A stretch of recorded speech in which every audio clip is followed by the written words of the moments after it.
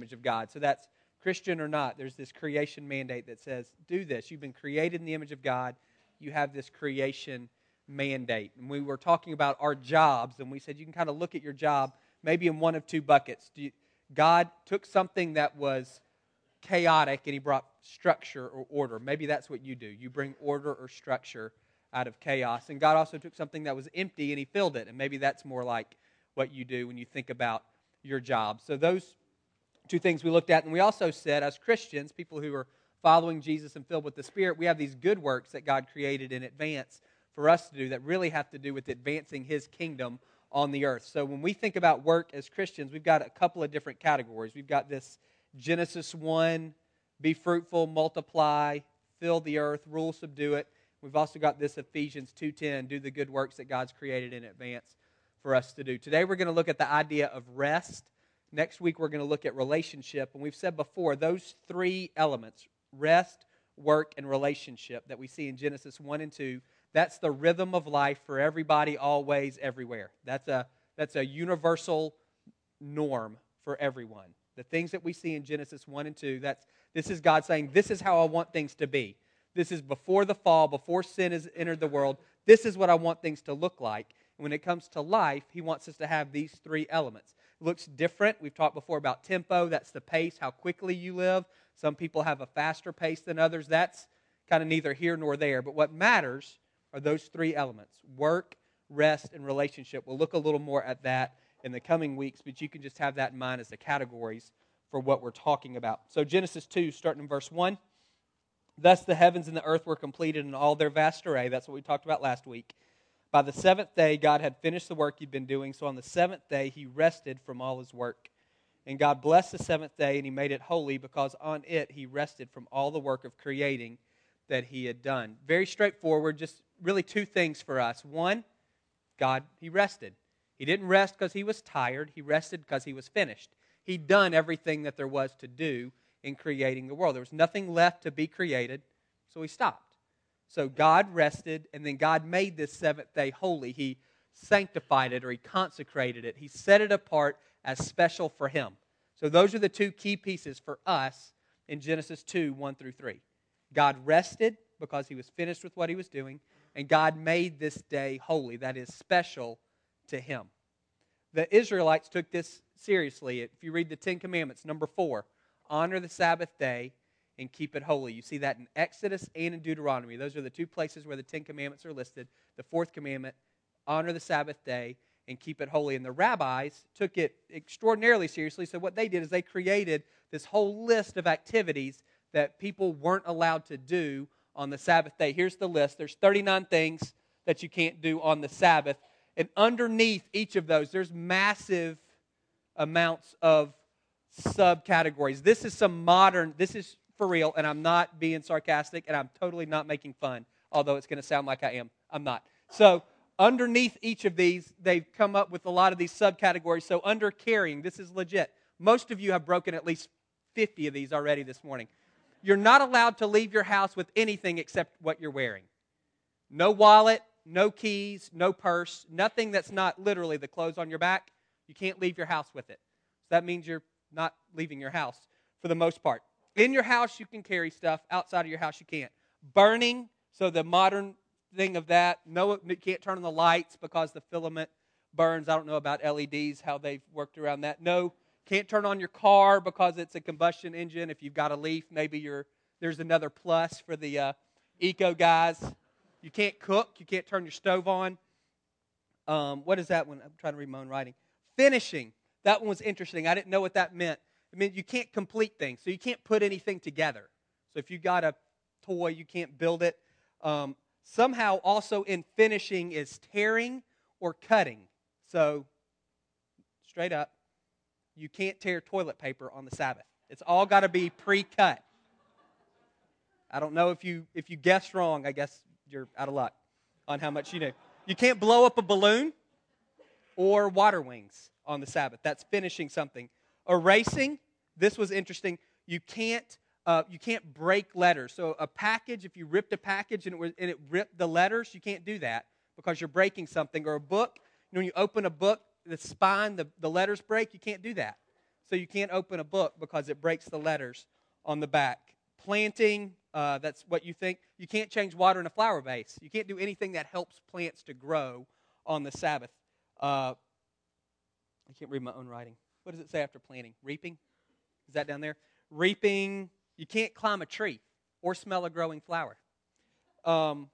Dyeing, no lipstick or eyeshadow. You got to put that on before the Sabbath. Building, this was interesting. You can't open an umbrella because it provides the same protection from the rain that a building does. So you can't open your umbrella. Shearing, you can't, no shaving. That would be good for some of us guys. You can't cut your fingernails. And you can't comb your hair unless you use a soft brush because you can't pull hair out of your head. And if you use a hard brush, a lot of times hair comes out. So they would use a soft brush to make sure that doesn't happen. Slaughtering, you can't even kill bugs. Deadly snakes, yes. And wasps, yes, because they're deadly, but you can't kill a mosquito or a gnat. So that's just some of all of the rules that come. And again, not making fun. I read this off of a Orthodox website.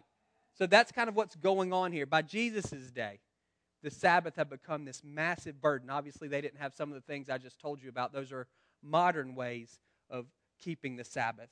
But in Jesus' day, it was very burdensome. Those three that are highlighted, Jesus' disciples broke those when they're going, Matthew 12, they're going through a grain field, and they're hungry, and they pick off heads of grain, and they eat it. They reaped because they pulled the heads off the grain.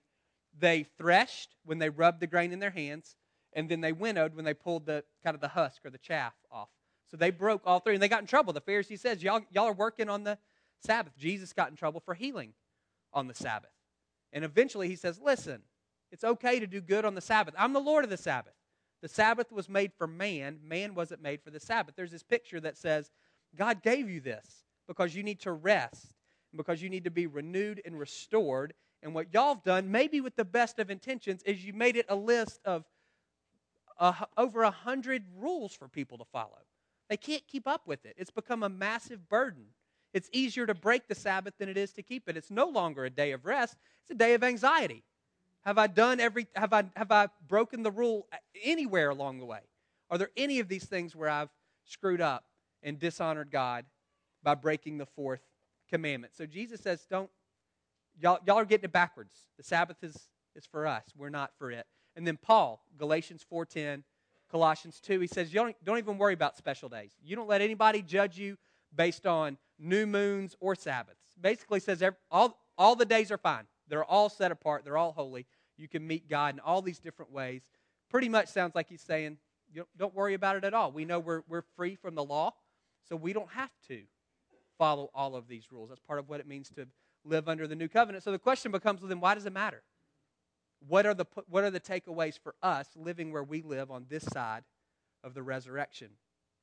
A couple of things. Rest. I'm going to try to remember to say the word rest. Sabbath has a lot of baggage, so I'm going to say rest. So rest is rooted in God's activity. It's not rooted in the law.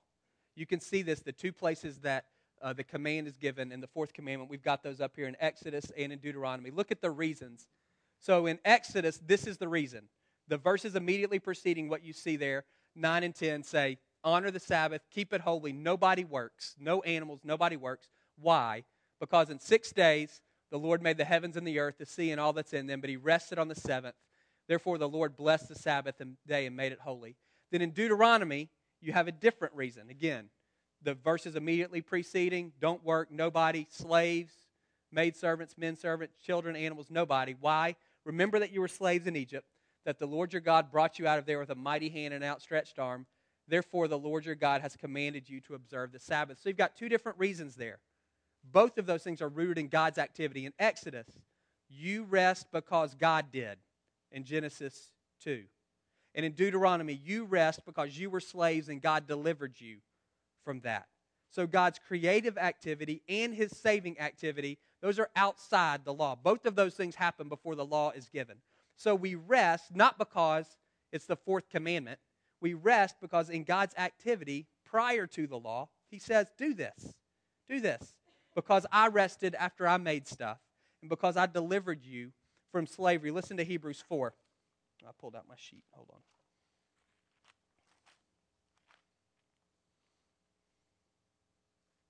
9. Therefore there remains then a Sabbath rest for the people of God. For anyone who enters God's rest also rests from his own work, just as God did from his. Let us therefore make every effort to enter that rest, so that no one will fall by following their example of disobedience. Speaking of the Israelites in the desert. So there's this picture there for us, New Testament believers. There's a spiritual rest that we get to enter. So that rest, that kind of ties into that Deuteronomy. You guys were slaves, and y'all were treated terribly. If you remember the beginning of Exodus, here's your quota of bricks. And then here's your quote. Here we're going to increase the quota of bricks, the Egyptians say. And then we're going to increase the quota of bricks and make you gather all of the materials that you need. We're not going to bring you what you need. So you've got to do even more work, and you still got to meet your quota. They were pressed down 400 years of slavery. And then God delivered them. Why? Just because they're His people. He delivered them because He chose to. You're my people, and I'm going to bring you out of Egypt because you're my children. That's a picture for us of salvation. And you can rest. Some of you strive. You don't do it on purpose necessarily or consciously, but there's a striving in you in terms of your relationship with God. Let me mark all the boxes, cross all the T's, dot all the I's. Let me make sure I've got everything just so. I got my quiet time. I've got my tithing. I've got my small group. I've got worship. I've got, all of the different, all the different things that you do that are, and maybe, again, subconsciously, that's what keeps you good with God. It's what keeps you in relationship with Him. That's what He's looking for. He's looking for your checklist. That's not a Hebrews 4 understanding of salvation. That's working. That's trying to earn your way into His favor. What Hebrews says is, listen, there's a rest here for you. You access it. It's grace by faith. Trusting in the finished work of Jesus, what He's already done for you. Trusting in that. That's what gives you access to this rest. Do you live that way? That's one of the reasons that we can rest. God delivered the Israelites. That's a picture of what He does for us. He delivers us while we are enslaved to sin, while we're enslaved to ourself, and when we're even enslaved to self-righteousness, trying to earn our way into heaven. He pulls us out of that, delivers us from that, says you can rest now. You don't have to work anymore. The second thing for us, which I think is where we're going to spend most of our time, is this idea from Genesis 2. We rest because God did. He said, here's the rhythm of life. Rest, work, and relationship. It's interesting. So the sixth day, God creates Adam and Eve and says, here's what I want you to do. Be fruitful, multiply, do all these things. What day comes after the sixth day? Seventh day. And what do they do on the seventh day? Nothing. Here's your assignment. Now don't do it. God rests from His work. He rests because He finished everything. We work from rest. We rest first, and then we work. It's a completely different way of understanding rest. We think of the weekend as the end of the week. I've been working Monday to Friday, and now I get the weekend where I can rest from all of the work that I've done. That's okay, but biblically, what we see is rest first, and then work from that. Work from this place of renewal and restoration. Work from this place of refreshing because you've been in the presence of God. It's a different way of looking at things. We live in a culture that in a lot of ways works against rest. It's interesting because some of the things that we read about in the Old Testament have actually, they're law for us. You can work 40 hours a week if you're hourly, and then after that they got to pay you overtime. I don't know anyone who works 7 days a week. Your office is closed a couple of days. If you work at a job where the office is open 6 or 7 days, you're not scheduled for all of those. Even if you're salary, there are parameters. Again, your office isn't open all the time. These guys were slaves, the Israelites were in Egypt. They had to work 7 days a week. They never got a break. So a lot of the things that we think about when it comes to actually our jobs, we're kind of protected in a lot of ways. And yet, when was the last time you said you were busy? Yesterday? We say that all the time. When was the last time you said you were in a hurry? When was the last time you were stressed out because of all the things you have to do? So it's interesting, this idea of, in a lot of ways, the government has set up some things to say, here are the parameters for work, and yet so many of us are still so busy and so stressed out. Tell me who in here, if you get a text, when you receive the text, when you see it on your phone, how many of you respond within 30 seconds? That's your norm.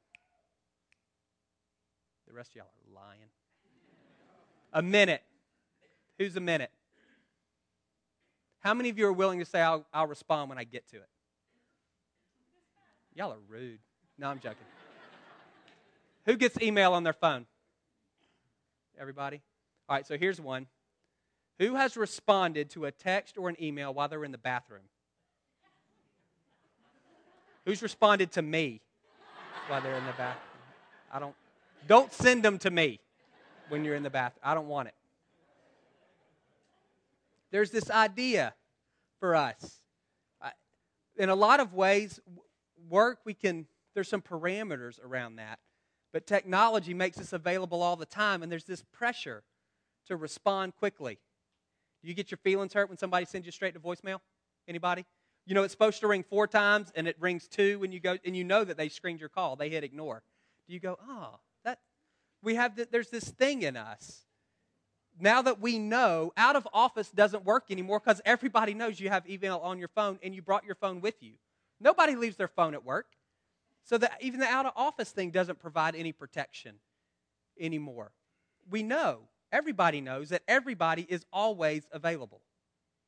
And so I think for some of us it puts this pressure on us. Even if we're not actually in the office or actually doing whatever it is our work is, if we're not actually doing it, we always know that we're a beep away, a phone call away, a text message away from getting sucked right back in. And it's difficult for many of us to establish any sense of boundary. We live in a society where you maximize everything.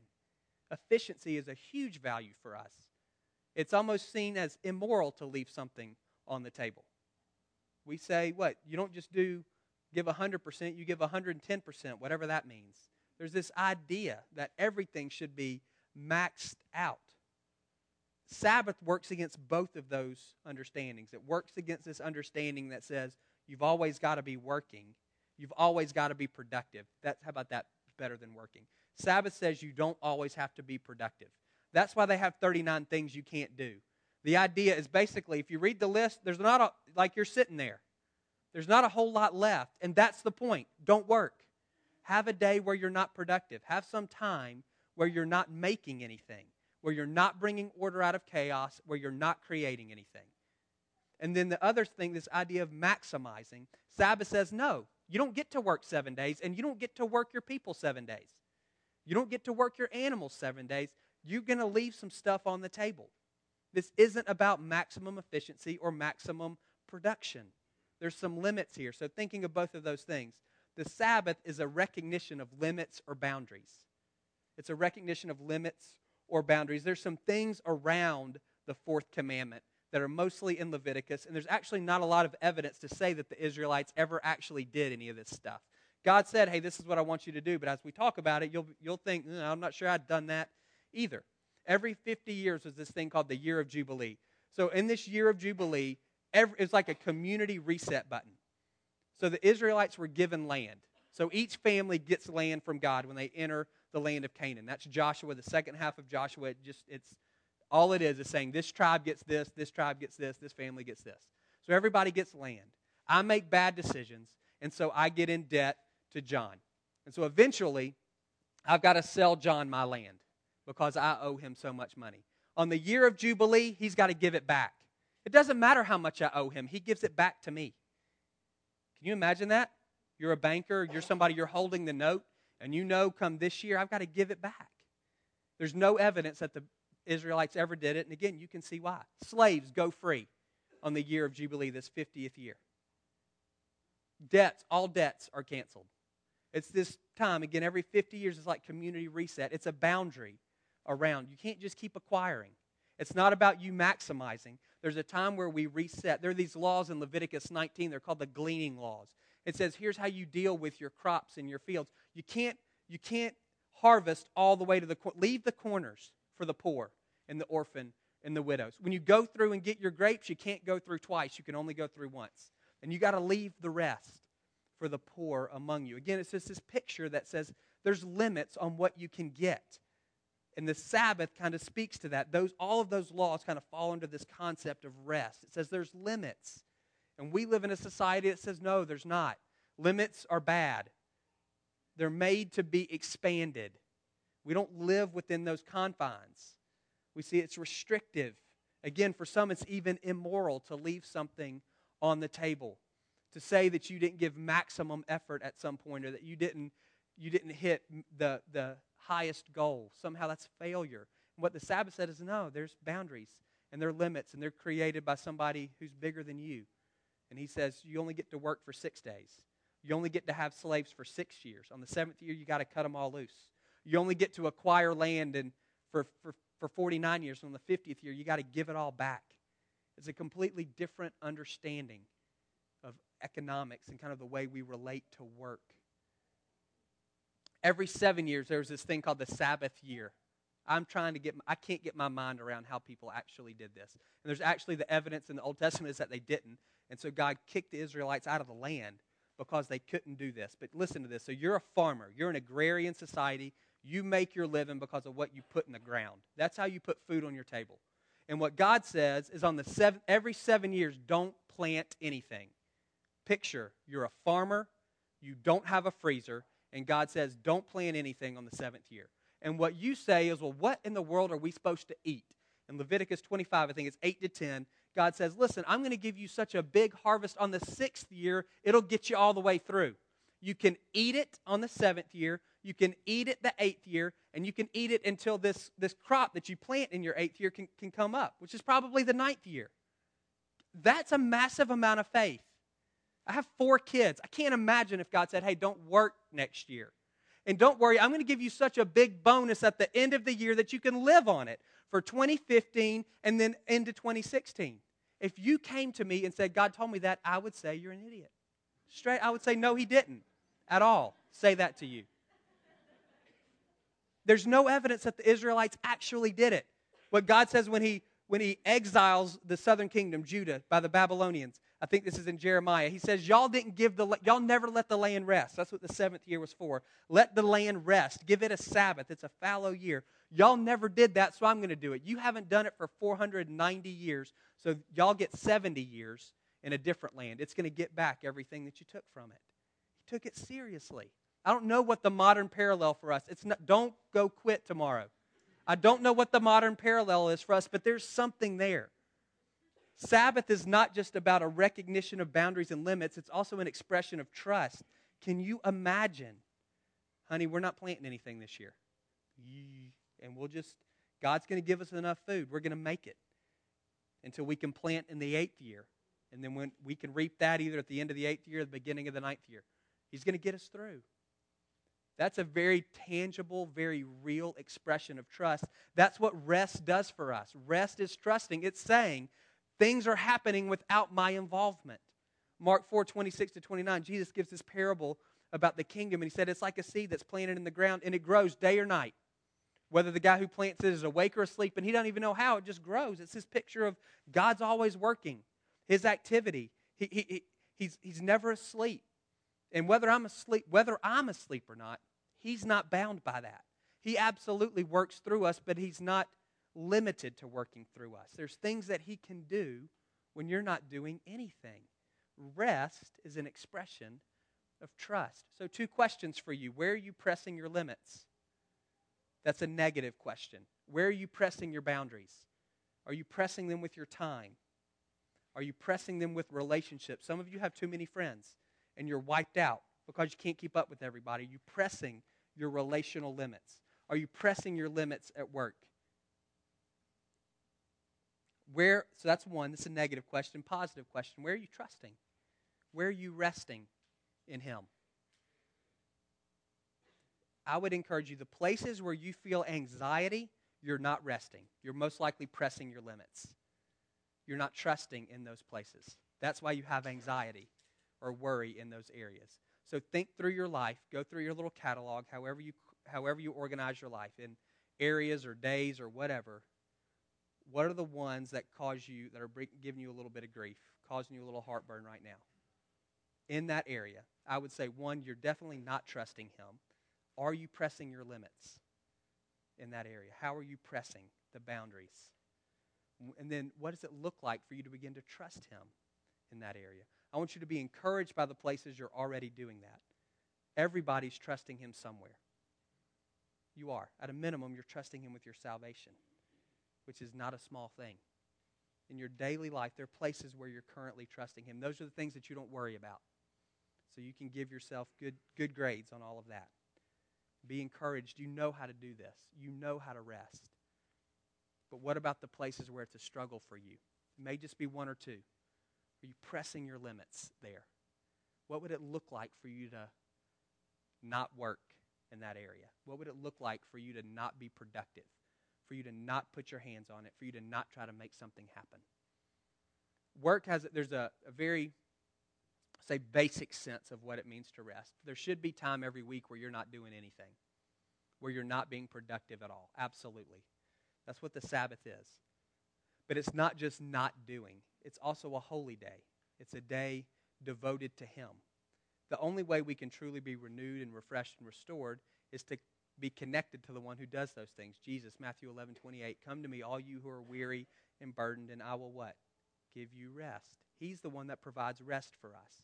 And so rest is not just not working, however you want to define that. Rest is not just not being productive, which is a much better understanding for us, because some of us work a job Monday to Friday, then we go work our house Saturday and Sunday, or whatever else that we're always productive. Rest is about being not productive, not producing, not bringing order, things lying fallow for a while. But it's not just about that. It's also about connecting to Him, who's the one who can renew you and restore you. So we want both of those things going on. So we're going to close. I'm going to pray. Bo's going to come up and wrap us up. We've got a little time here, so that no rushing. This is what I want. We'll have ministry teams in the corner, and I want you to be honest. Are you weary in any area of your life? And if the answer is yes, I want you to let us pray for you today. It doesn't have to be super long, just as a step of faith for you. And as you saying, this is me saying, I'm going to trust God with this. Come forward and let us pray for you. And say, this is where I feel weary, and this is where I feel burdened. And we'll just kind of see what the Lord does in your heart. So y'all can pray with me. God, I thank you that you've commanded rest. So many religions, it's doing things for whoever the gods may be. And with you, it's receiving what you've already done for us. So as the writer of Hebrews says, God, we want to enter into your rest today. God, if there are any who are striving their relationship with you, God, I pray that song for them. Give them faith to trust what you say, that you're good, and that your love is great for them today. God, for those of us that we get that, and we're trusting you with our salvation, but there are areas where we're weary, where we're burdened, where we're anxious. Show us where we're pressing the boundaries and what it looks like to acknowledge our limitations in those areas, the things that we just can't do. We can't change anybody. Show us where our limitations and our boundaries are and what it looks like to respect those. God, the places where we're trying to be productive 24/7, show us what it looks like to rest, to trust you, to be at work even when we're not. God, I pray for all who came in here weary today, that they would receive from you, Jesus, the Lord of the Sabbath, renewal and refreshment. In your name we pray. Amen. You guys can stand. If you're on the ministry teams, if y'all can come forward, you guys can respond as you will, and then Bo will dismiss us here in a minute.